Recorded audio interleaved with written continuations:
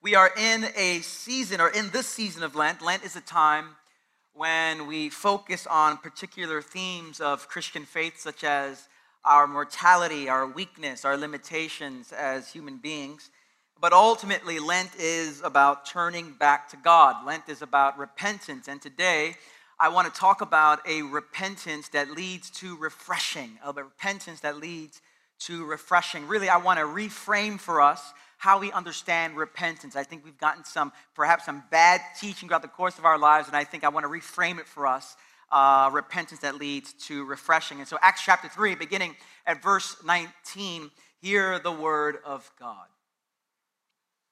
Repent then and turn back to God, so that your sins may be wiped out, that times of refreshing may come from the Lord, and that he may send the Messiah who has been appointed for you, even Jesus. Let's pray together. Lord, I pray that we would walk out of this place joyfully repenting before you. So, Lord, teach us by your Spirit. Give us ears to hear your voice. Give us eyes to see what you're doing in our lives. Give us a heart to receive every gift you have for us today. We pray this in Jesus' name, and everyone said, amen. For Lent this year, Rosie and I decided to fast from certain things. And some of those things include candies and added sugar and sugary drinks and all of that. Now, this has been hard for me because even though I know that sugar is the enemy, Jesus did say, and I quote, "Love your enemies." And so it feels like I'm kind of disobeying Jesus by not partaking in the sugar, okay, the sugar. During the season of Lent, Rosie and I have been memorizing Bible verses, and this is one of the verses that we have memorized together. And this verse came in handy over the past couple of weeks. The other day, I went to pick up some groceries, and it was a particularly stressful day. I had a lot on my mind. I was feeling some angst. I was feeling some stress, and we were fasting these candies that make me a little more irritable. And so what I really wanted was a Snicker bar. Have you ever just wanted a Snickers bar? I just wanted a Snickers. You've seen the commercials. I just wanted a Snickers bar. Irritated, agitated, angry. I just wanted a Snickers bar. And so I texted Rosie, hoping that she would be gentle and understanding of my plight and maybe just join me in this sin of eating this candy that we said we were not going to eat. And so I sent her a text message looking for some gentleness, looking for some support, looking for some permission to eat the candy bar. And so she started texting me back. And so this is the conversation. Don't note that I have 114 unread text messages. Don't worry about that there. But this is what I said. I said, I'm craving a Snickers bar so badly. She said, hold on, fight the good fight. I give her an LOL that was more like a and she said, I'm walking home now. And then she told, I was about to go into CVS, and then she gives me the verse there. Therefore, repent and turn back. She knew I was like about to go into the CVS. The Spirit told her, therefore, repent and turn back. And so I repented. I did not eat the Snicker bar. And I thought that wasn't nice of her. That was just a repent and turn back. A couple of days later, Rosie was the one stressed out. She had to run an errand, and in her stress, she wanted one of those sugary drinks from Starbucks. So she texted me looking for grace and permission to join her in this iniquity, to join her in this sin, to purchase this God-forsaken drink. And after much thought and prayer, she said, hey, I want to get this chai latte or whatever it was, and grande and all that stuff there. And so I thought about it for like 5 seconds, and the Spirit just spoke to me, and I remember the text that she sent me. So just to be consistent in our accountability towards one another, I sent her this image here. Repent. Turn from your sin to Jesus. Turn from your sin to Jesus. I don't think she liked the text message there. I'm not sure if he liked it there. In many church circles, and definitely outside the church, there are not many people who like the word repent. There are not many people who like the word repentance because often this word carries with it a lot of religious and moral baggage. This word carries this baggage, and this is sad to me because repentance is one of the more beautiful and one of the more important words that speak about God's amazing grace. And so what I want to do for us today is I want to reframe how we understand repentance, that by the end of this sermon and for the rest of our lives perhaps, we will joyfully repent before God. And what I believe God wants to give us today is an understanding that repentance is to lead to refreshing. Repentance is to lead to refreshing. And so I want to reframe it, and this is where we find ourselves in Acts chapter 3, where Peter the apostle preaches this sermon and then says these words, "Repent then and turn back to God so that your sins may be wiped out, that times of refreshing may come from the Lord, and that he may send the Messiah who has been appointed for you, even Jesus." I like how Eugene Peterson in the Message translation says it. He says, "Now it's time to change your ways. Turn to face God so that he can wipe away your sins, pour out showers of blessing to refresh you, to send you the Messiah he prepared for you, namely Jesus." In Acts chapter 3, right before Peter gives this sermon to the people around him, we see this beautiful miracle that precipitated this powerful sermon. And what happened was a couple of months ago, I preached on Acts chapter 3, where we see a powerful miracle by Peter and John. And this is what happened. There was a lame man who was by this gate called Beautiful in Acts chapter 3. He had been lame for almost 40 years. No one could do anything about it. And one day, Peter and John see this man. They look at him. They say, "Look at us." And the man thought they were about to give him a donation. But instead of giving him a donation, what they said was this: "Silver and gold I do not have, but what I do have I give you. In the name of Jesus, get up and walk." And the man began to get up, jump, rejoice, praise God. He went into the temple. And this miracle was Jesus' way of saying, even though I'm resurrected from the dead, even though I'm at the right hand of the Father, I'm here, I'm alive, I'm working through my people. The miraculous is still possible. And so after the miracle, Peter starts preaching. He starts talking about Jesus. He tells them that Jesus was handed over to be killed, but God raised him from the dead. And then Peter begins to elaborate further that because Jesus Christ has been resurrected from the dead, there's only one response from us: repentance. Because he is alive, because he's resurrected, we have one thing to do: repent. Now, this is not a new message in the scriptures. In the New Testament, this is something that we see a consistent theme about. When Jesus begins his ministry, the first word out of Jesus' mouth is the word repent. The first words out of Jesus' mouth. Now, this doesn't seem like a good strategy to get people to stick around. So the first word out of your mouth is repent. If I got up here, you guys never met me before, and I just said, repent, you guys be throwing stuff at me. Jesus could have at least said, good morning, just good morning. But the first thing that came out of Jesus' mouth is repent. That word there is metanoia, repent, convert, change your ways, change your mind. And there is a reason why Jesus used that word. Now, typically when we hear the word repent or repentant, we often understand it through the lens of moralism, through the lens of behavioral modification. And so we hear the word repent and we think in our minds, do away with your dirty sins. Change your ways. Get in line. Clean yourself up. But when Jesus says for us to repent, Jesus said it in a context of joy and celebration. And repentance is about joy and celebration because the kingdom of God has come near. God has come near to us. This is something to celebrate. This is something to be joyful about. And so Jesus says, repent. He doesn't stop there. And believe the good news. This is celebration. This is joy. And so the proper response to the invasion of God into human history is to joyfully align my life to what God is asking of me. And this is supposed to be something of joy, something of celebration. And so repentance really is this here. Repentance is a radical change of direction, what I'm saying, calling it coming home in response to God's grace. A radical change of direction, coming home in response to God's grace. Now that is to say, and let me do some theological nuancing here, that is to say that repentance does not equal remorse.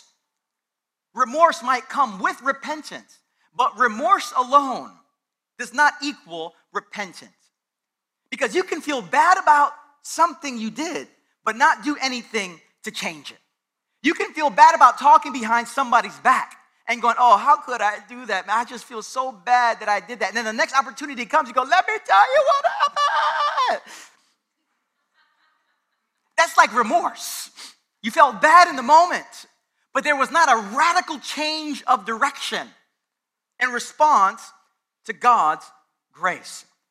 You can feel deep remorse about something and still not be repentant.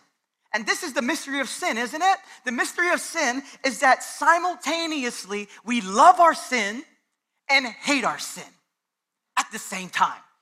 We love our sin and we hate our sin simultaneously. And so you can feel remorse about something you've done, but still not change your ways. It's about a radical adjustment. I like how Dietrich Bonhoeffer said it, one of my favorite quotes from the German theologian. He said it this way, and hear this image here. He says, if you board the wrong train, it is no use running along the corridor in the other direction. If you take the R train and you're going downtown, you go, oh, I got on the wrong train, we're going downtown. You could run back as much as you like. You're still going downtown.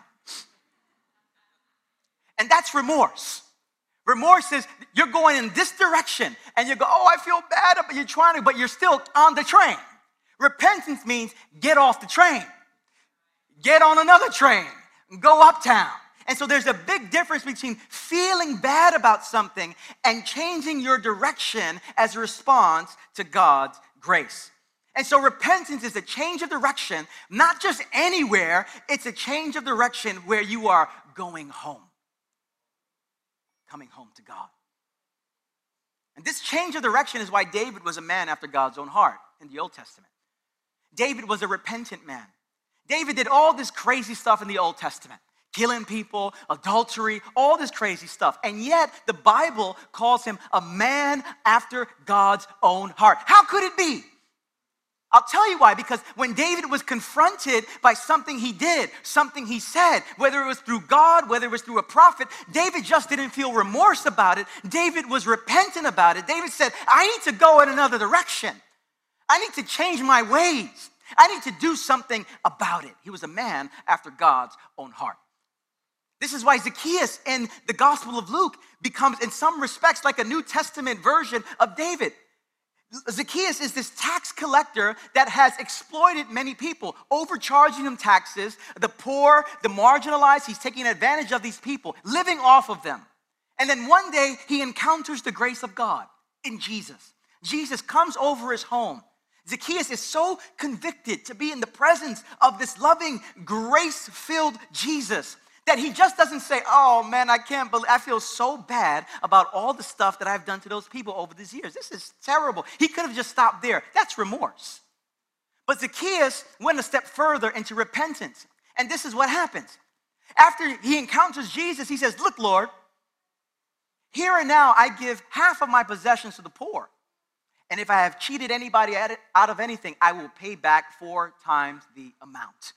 And Jesus said, today, salvation has come to this house. If he said, look, Lord, I feel really bad about it, Jesus would have said, and what are you going to do about it? No, I just feel bad about it. I just feel really bad that I did that. That's remorse.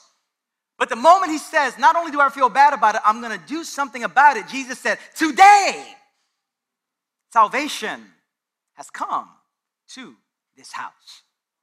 And so repentance is a radical change of direction, coming home to the heart of God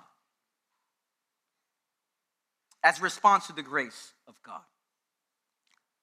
Now, repentance calls us to turn around and see God's goodness towards us and to reorient our lives in light of that reality. And when I look at my life, when I look at our church, and when I look at our city, when I look at our country, when I look at the political atmosphere right now, one thing is for certain: we have a lot of repenting to do.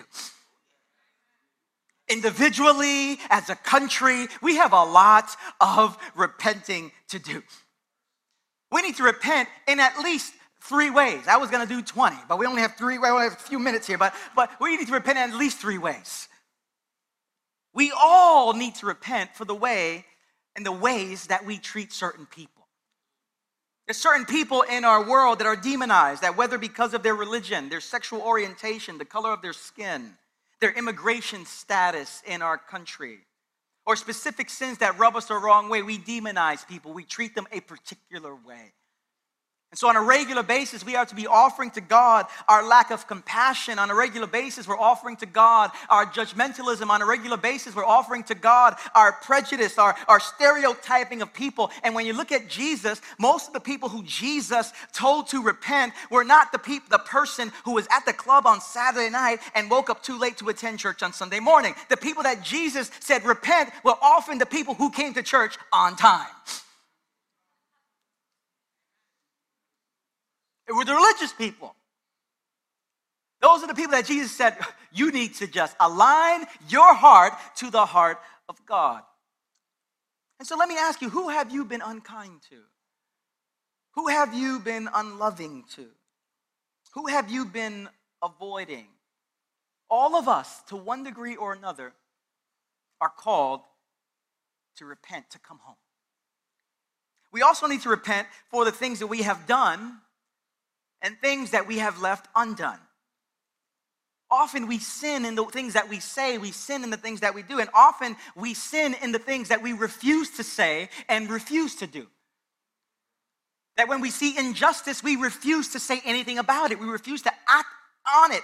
Lord, forgive us for what we've done and forgive us for what we have not done.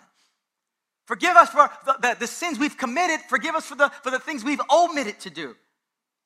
This is why when we take communion, and at the end of our message here, we're going to take communion together, that we pray prayers of confession like this, which say, Almighty God, my Heavenly Father, I have sinned against you through my own fault, in thought, in word, in deed, in what I have done, and what I have left undone. It kind of just covers it all. That all of us, to some degree, need to come home to repent. We also need to repent for the ways we've lived our lives without God. Parker Palmer said that really one of the biggest issues in Christianity are believers who are functional atheists. Believers who are functional, that we say we believe in God. In our heart, we say, I believe that, but in our hearts, we're not trusting God. In our hearts, we're functional, we make decisions without consulting with God. We live a prayerless existence. Prayerless lives, self-sufficiency, I'll handle it by myself. And the word of God to us is that we are to repent. We are to turn in a response to the grace of God. And when we begin to change our direction, the Bible says that God will do a couple of things for us. And it's beautiful in Acts chapter 3.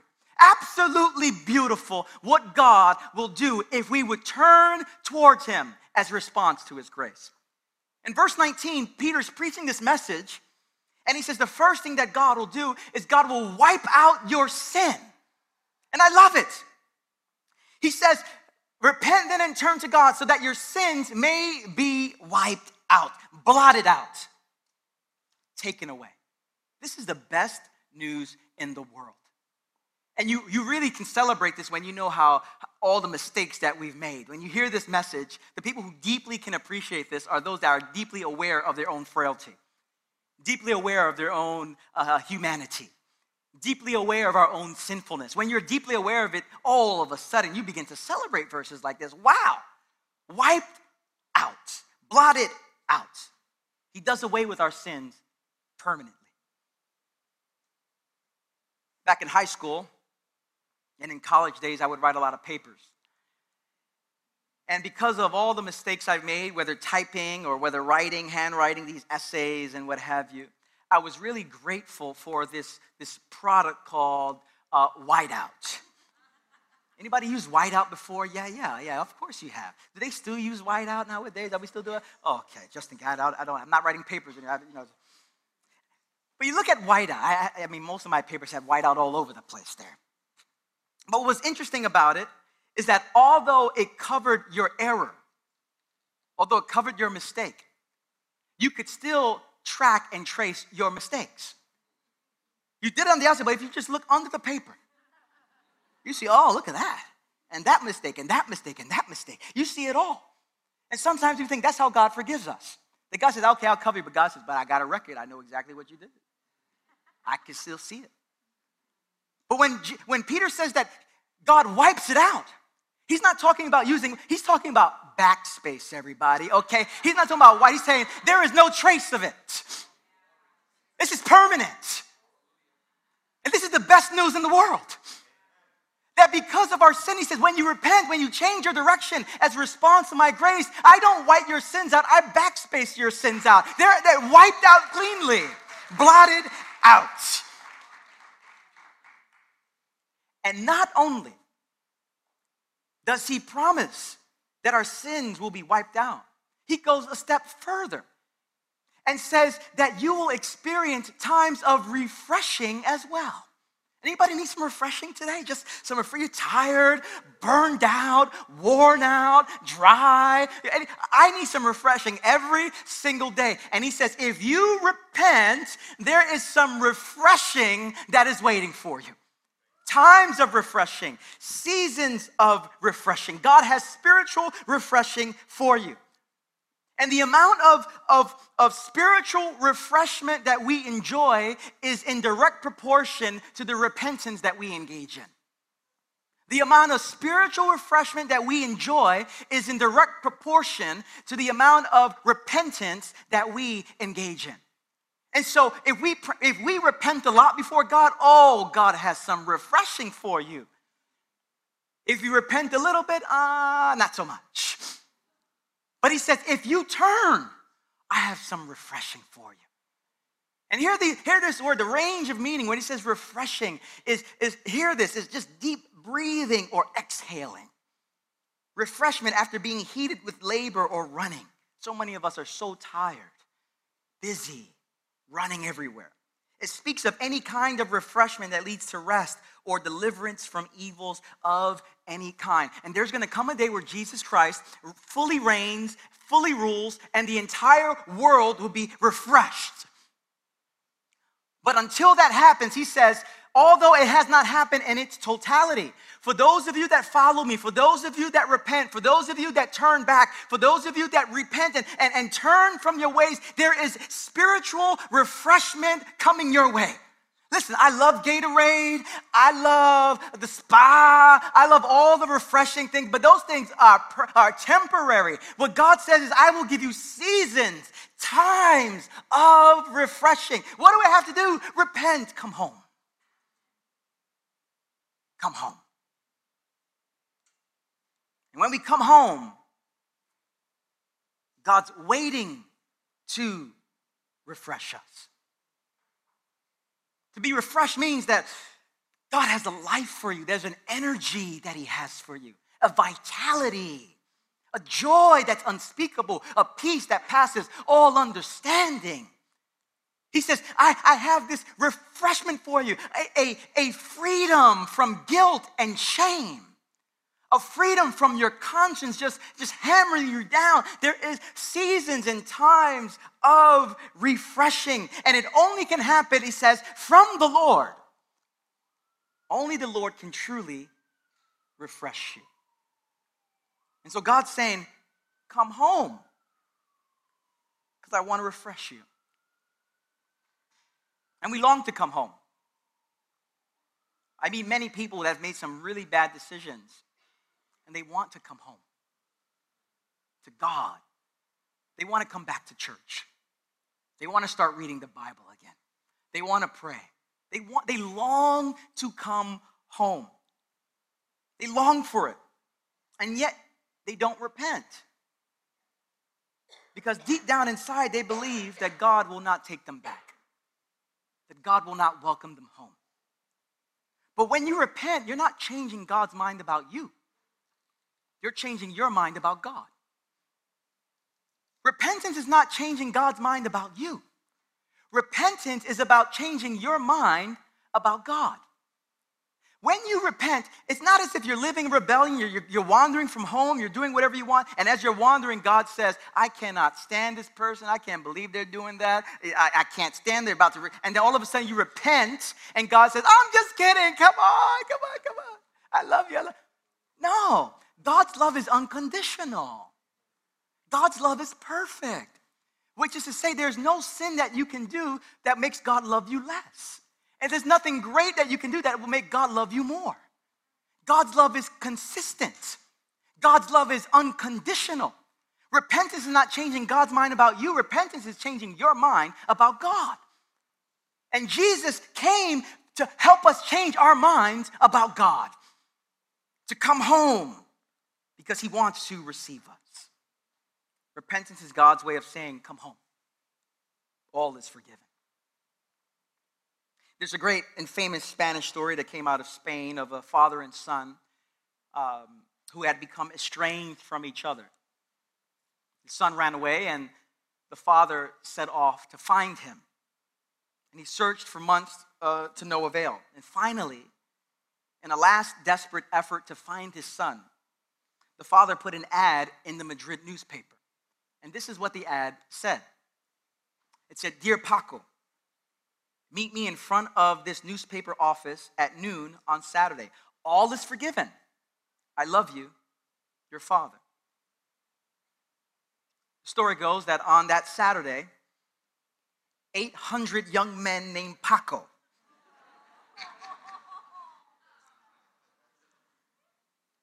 showed up looking for forgiveness and love from their fathers. We all long to come home.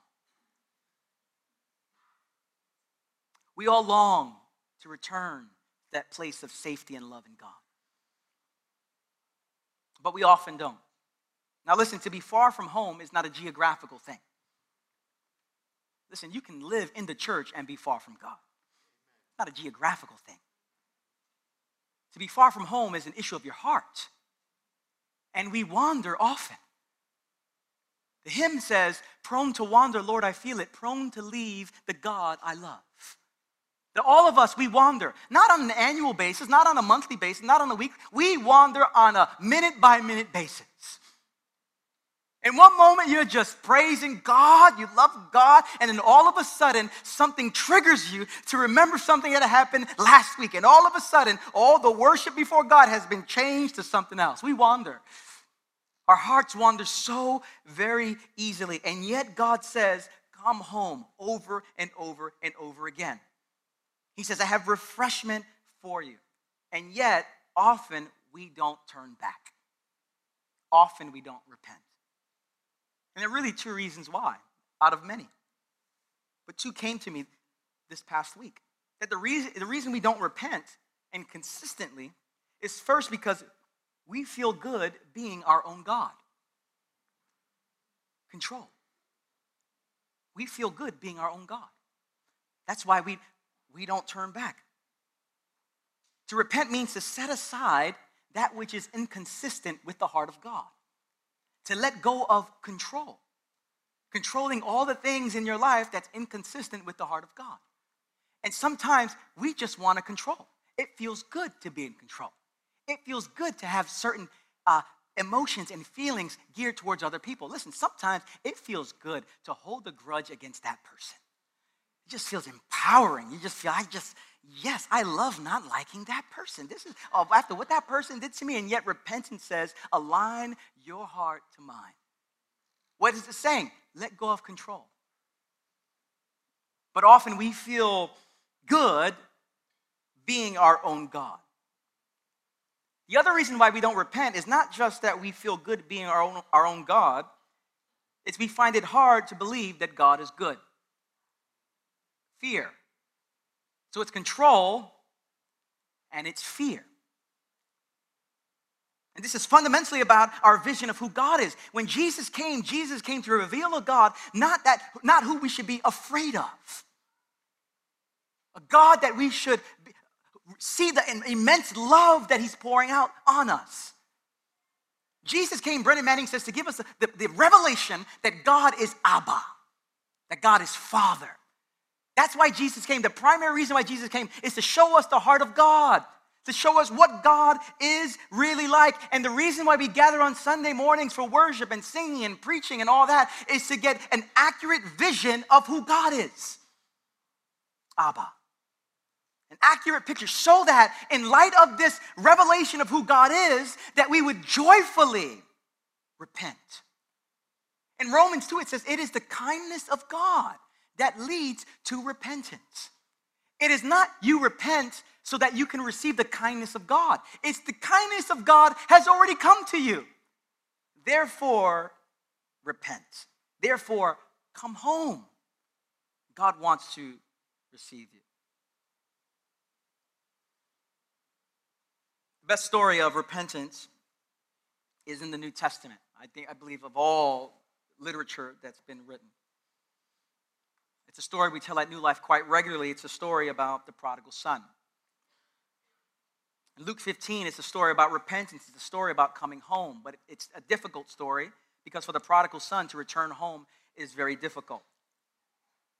And as I've been reading this passage again, over the past couple of weeks, I think I got a fresh angle for us to consider. I don't think we've considered perhaps this angle of the prodigal son story that we've heard over and over and over again. For those of you not familiar with the story, there were two sons and one father. The younger son said, give me my portion of the inheritance. The only way you would get your inheritance from your father is if your father died, and then the inheritance would go to you.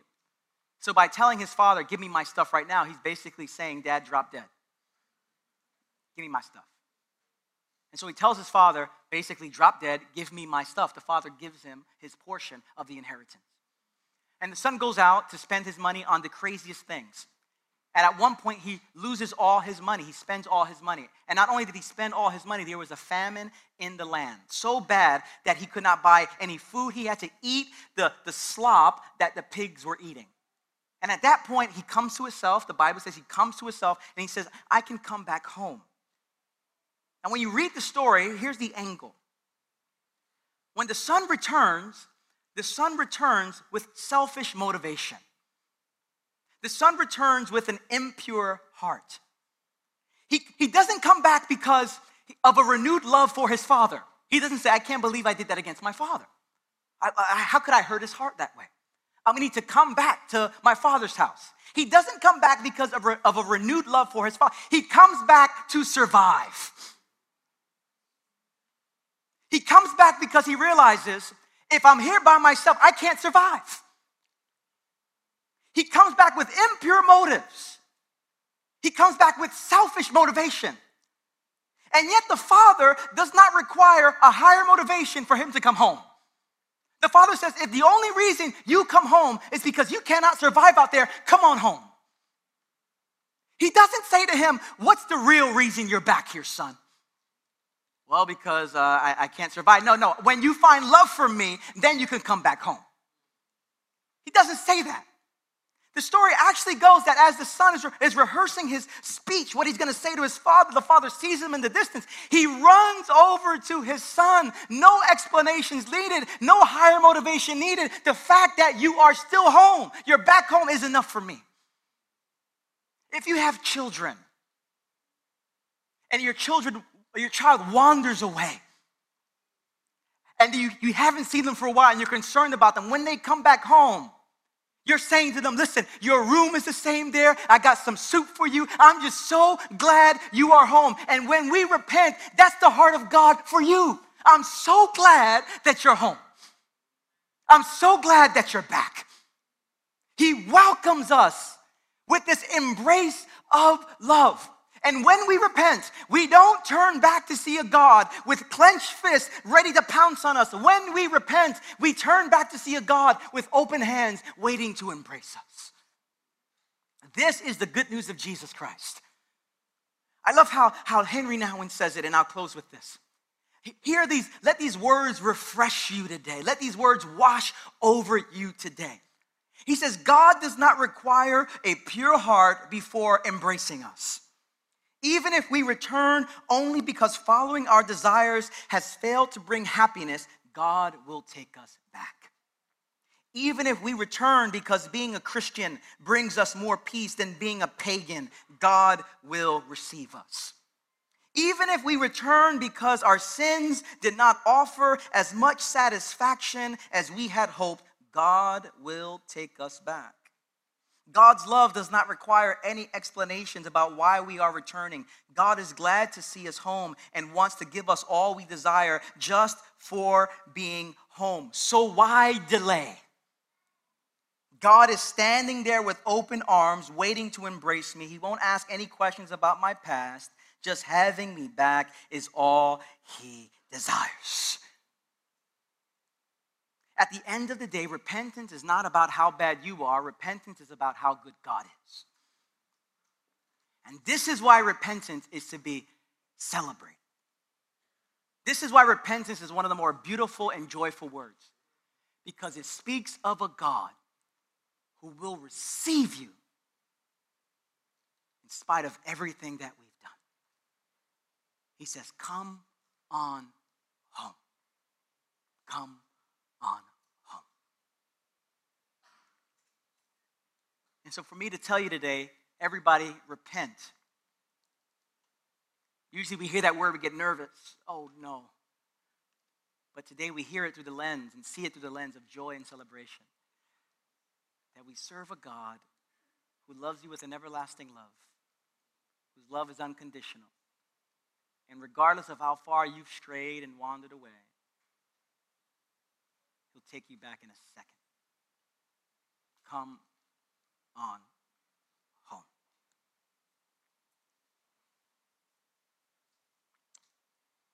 Amen. I want to invite you to close your eyes for a moment. I want to invite the worship team to come forward and those who are offering communion. One of the ways that we come home is by taking communion. But before we do that, I want you to consider just a question for a moment. Are you far from home today? Are you far from home today? Has your heart wandered from God? And the invitation is to repent, to joyfully turn to a God who has open arms, longing to embrace you. Let's take a couple of seconds and just, maybe you want to offer your own longings before God. Maybe you want to just say, Lord, I want to come back home. Lord, give me desire to come back home. Teach me to come back home. So let's pause and then we'll take communion together.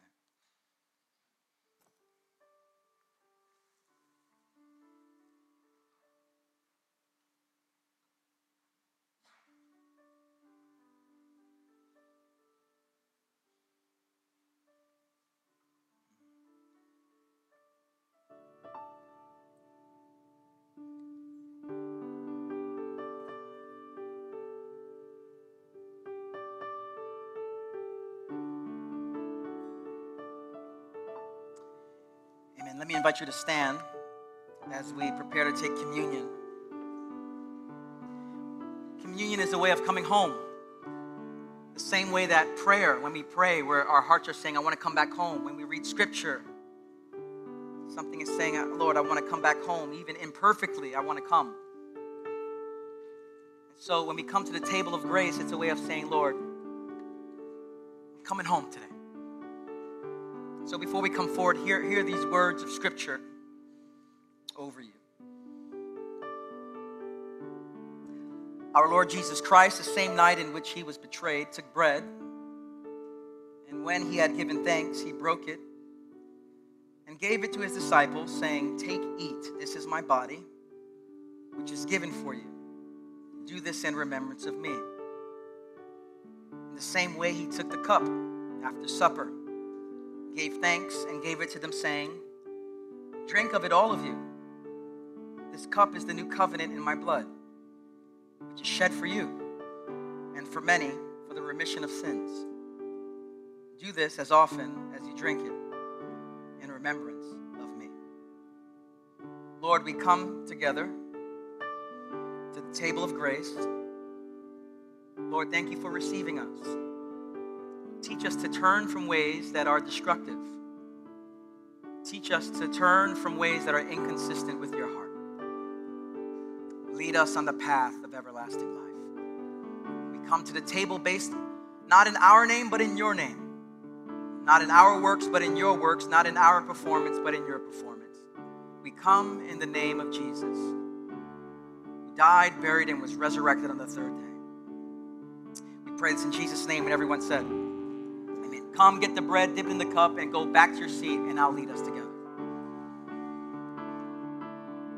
I want to give us a moment before we pray that prayer of confession together to offer your own repentance before God. My prayer is that really for the rest of your life that you would see repentance in a celebratory, joyful way. That God says, listen, anytime now you can come back. You can come back. Come on home, repent. So every time it's God's embrace of us. It's God's welcome back home. It's God's way of saying, listen, you doing things yourself, how's that working out for you? It ain't. Come on home. So let's offer our own repentance before God, and then we'll pray this together. Just take a moment in the silence of your own heart to offer God the ways you've wandered from him this past week.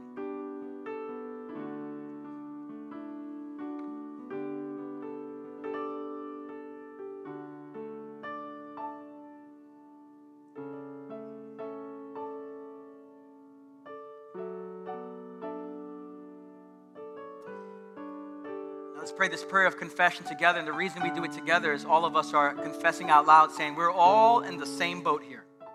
We've all messed up, but we're all coming home together. It's our confession as the people of God together. And so let's pray this out together. Almighty God, my heavenly Father, I have sinned against you through my own fault, in thought, in word, in deed, in what I have done, in what I have left undone. For the sake of your Son, our Lord Jesus Christ, forgive me all my offenses and grant that I may serve you in newness of life to the glory of your name. Amen. Let's all take together.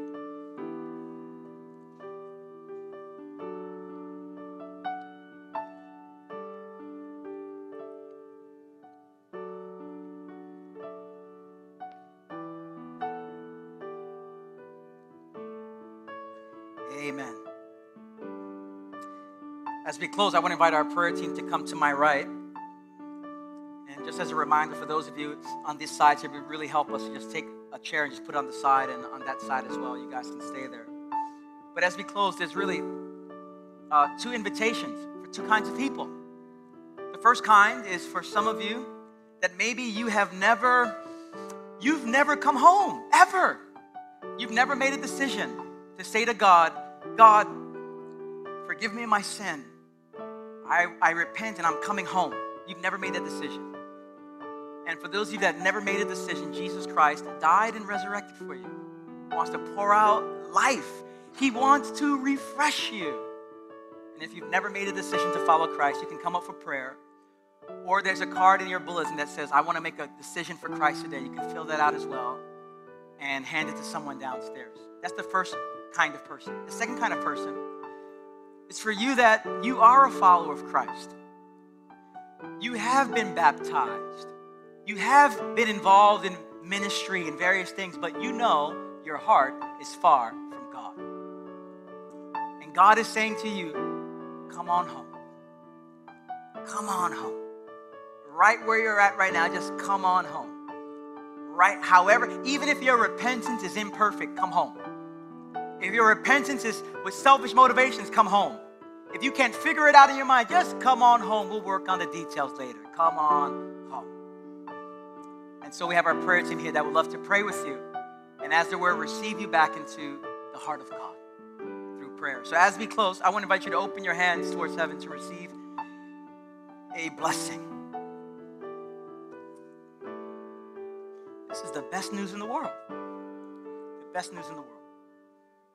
And so with your hands in a posture of receiving, brothers and sisters and sons and daughters of the living God, may the Lord bless you and may he keep you.